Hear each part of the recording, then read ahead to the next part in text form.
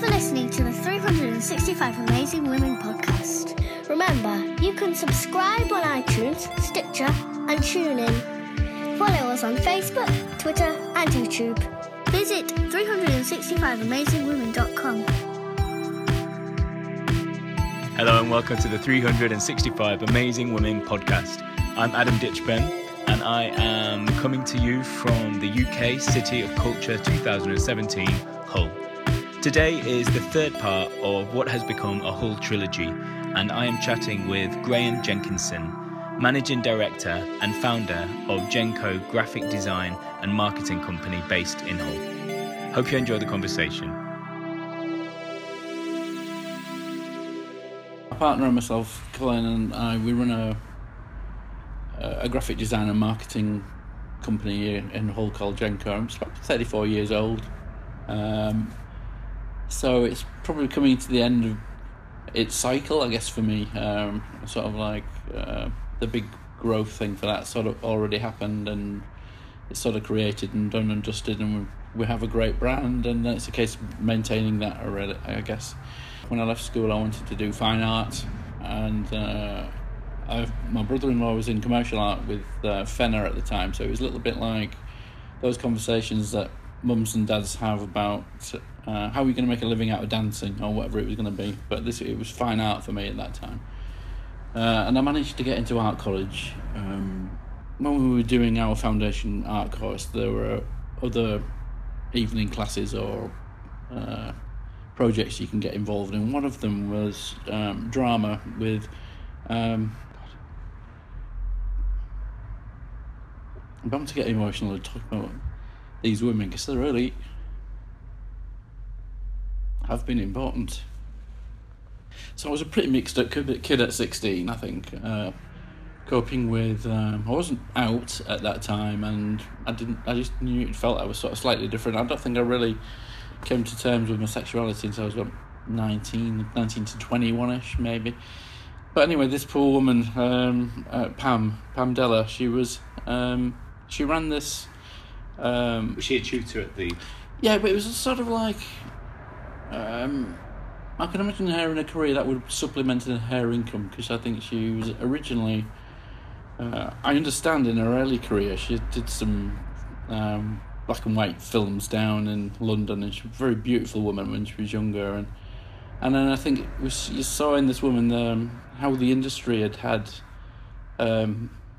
quite a telling effect on her, and that that collision between art and what the studio requires of you, and I think she was a really good sort of antidote to all of that studio beauty thing, even though she had it obviously, but I think she chose a sort of Stanislavskian course, and that I think took over her career, and then she ended up in Hull.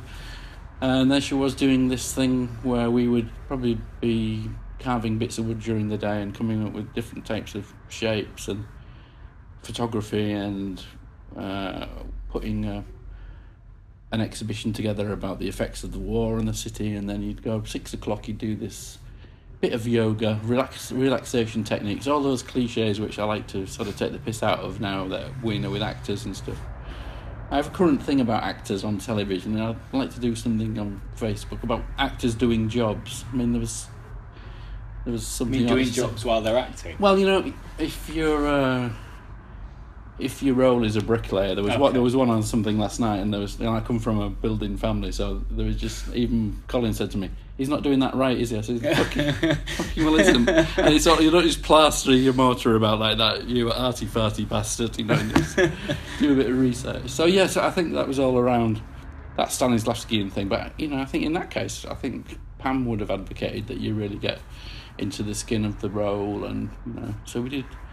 Yeah, we used to do lots of stuff around there. She started... So we'd do a bit of yoga, a bit of warm-up, and then... We just used to do sort of bits of tribal stuff, because she sort of hovered between tribal drama and Stanislavski stuff, and as you know, probably the polar opposites. So we ended up doing these things where...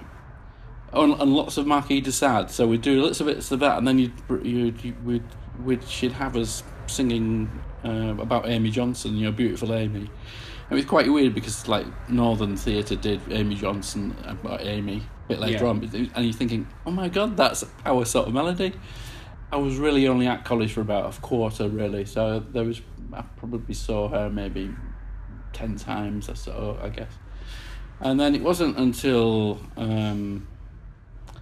after I sort of co-formed a theatre company called Taboo, which is where I met Emma, and I'm going to be talking about Emma a bit later on. So in a way, this woman has sort of provided a stepping stone for greater friendships with other people, and it's quite fascinating. So I was doing freelance work at the Boys chain at the time. There's a guy in the studio there who sort of got me into Rocky Horror, really, and then because weirdly, as a musician, I've been in bands and things like that. I wasn't really into that sort of type of musical theatres thing. So, but it was a little bit as a bit of a diversion.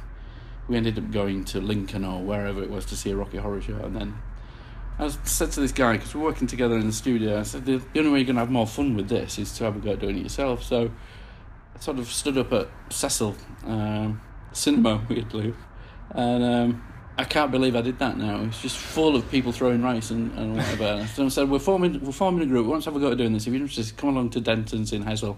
And Denton's been sort of figural to the movie, which was weird. That's where I met Emma, and then, she came along with her sister Shawnee, and then we've all been really great friends ever since. Stay tuned for part 2 of my conversation with Graham Jenkinson. Remember, you can subscribe to this podcast on iTunes, Stitcher, TuneIn and SoundCloud. Visit our website www.365amazingwomen.com.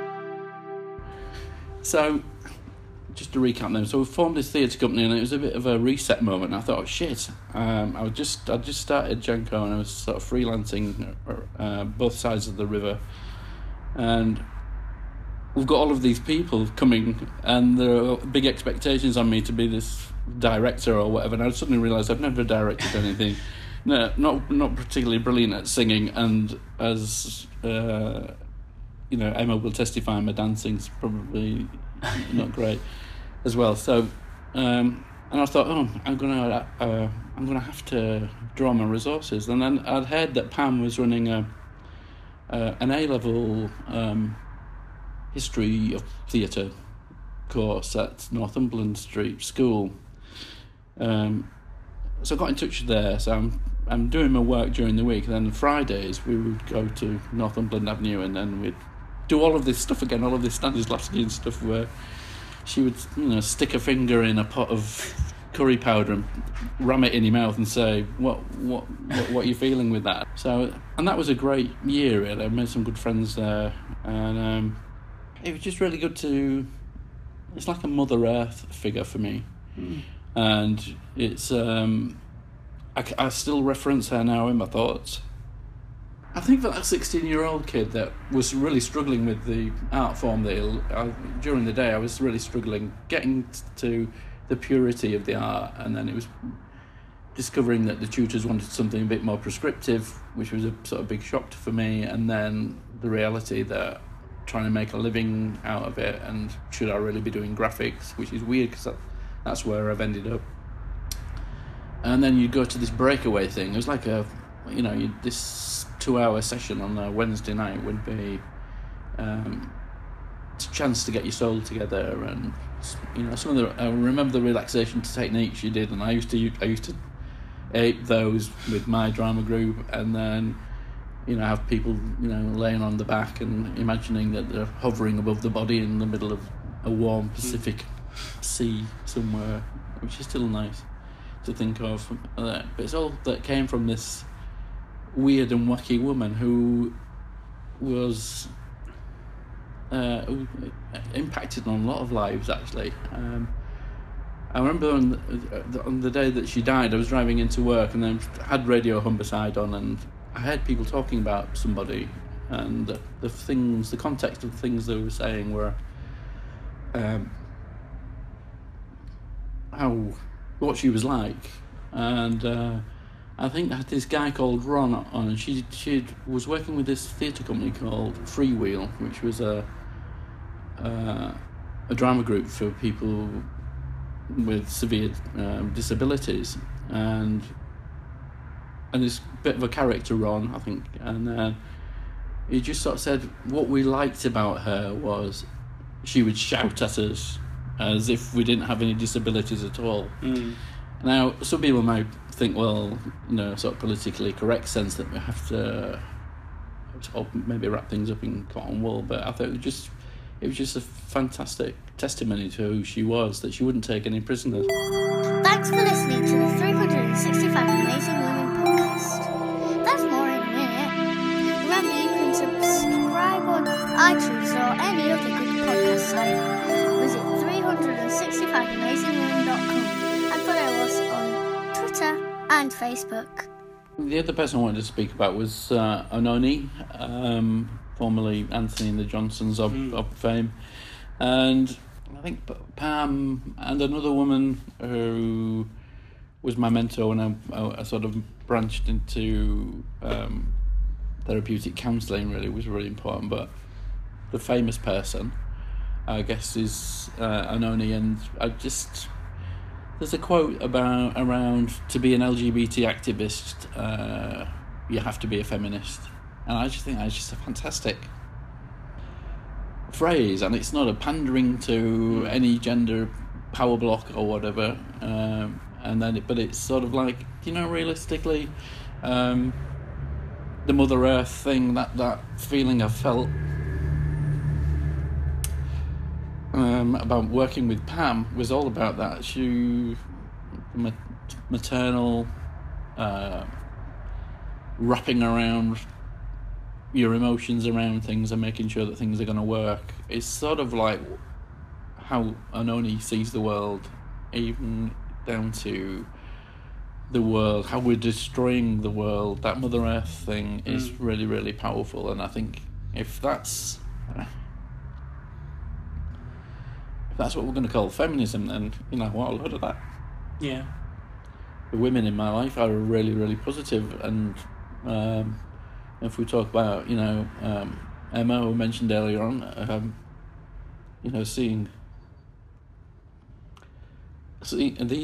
seeing how these tendrils of contact and connection was sort of woven into this fantastic fabric that is our lives. It's sort of like that sort of dense woven fabric has formed a really big sort of foundation, I guess, for our lives now. So we reference those points a little bit like me talking about. We maybe don't hark back too much to Taboo, because I think we're probably a little bit disappointed at times that it took a long time and it was just like that big explosion of stuff from. How long did you stay together as a about group? 5 years, I think it took. But whilst all of that stuff was going on the top with the main production at Taboo, the sort of burgeoning confidence allowed people like Emma and Pam and David to write their own things. Yeah. And it's sort of like we had 3 spin-off productions. And get back to Pam. Emma had written this play about HIV, and I'm just thinking, when I think back at it now, it's just, I'm very proud to say it was like the first HIV production in the city.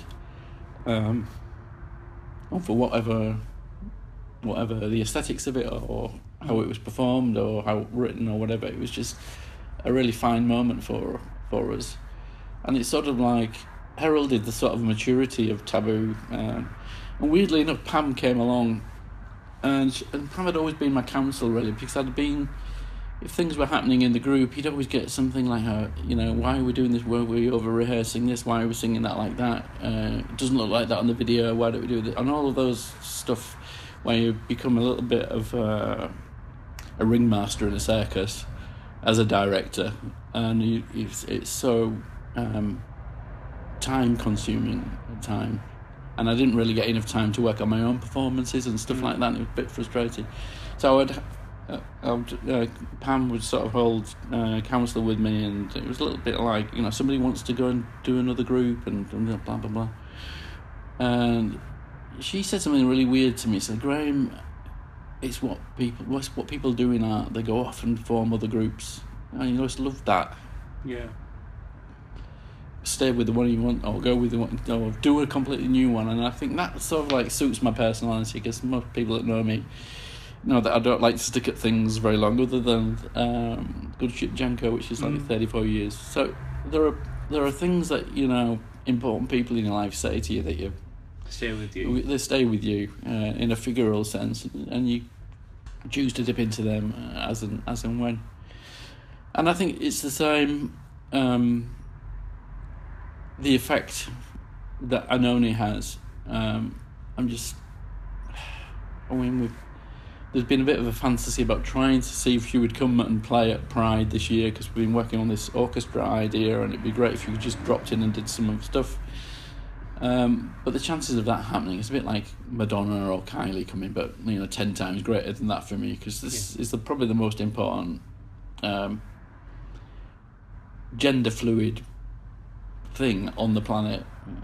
She is so important, because we've got an emerging trans scene now, and that is going through all of those things that Pam was saying about people will mutate and form groups, and that's a good thing, and that's happening in gender politics and all of these things, and how women are, and it's sort of like a very interesting point when she's the only trans artist to be nominated for an Oscar, and then it's heartbreaking reading the story that she was in Africa, I think, at the time, and then when the nomination came through, and she was panicking about what she was going to have to rehearse, if she knew it's customary for the people to sing at the awards ceremony, and then she didn't get asked, and she was sort of like, her and another person didn't get asked to perform, and they drafted in somebody that wasn't nominated.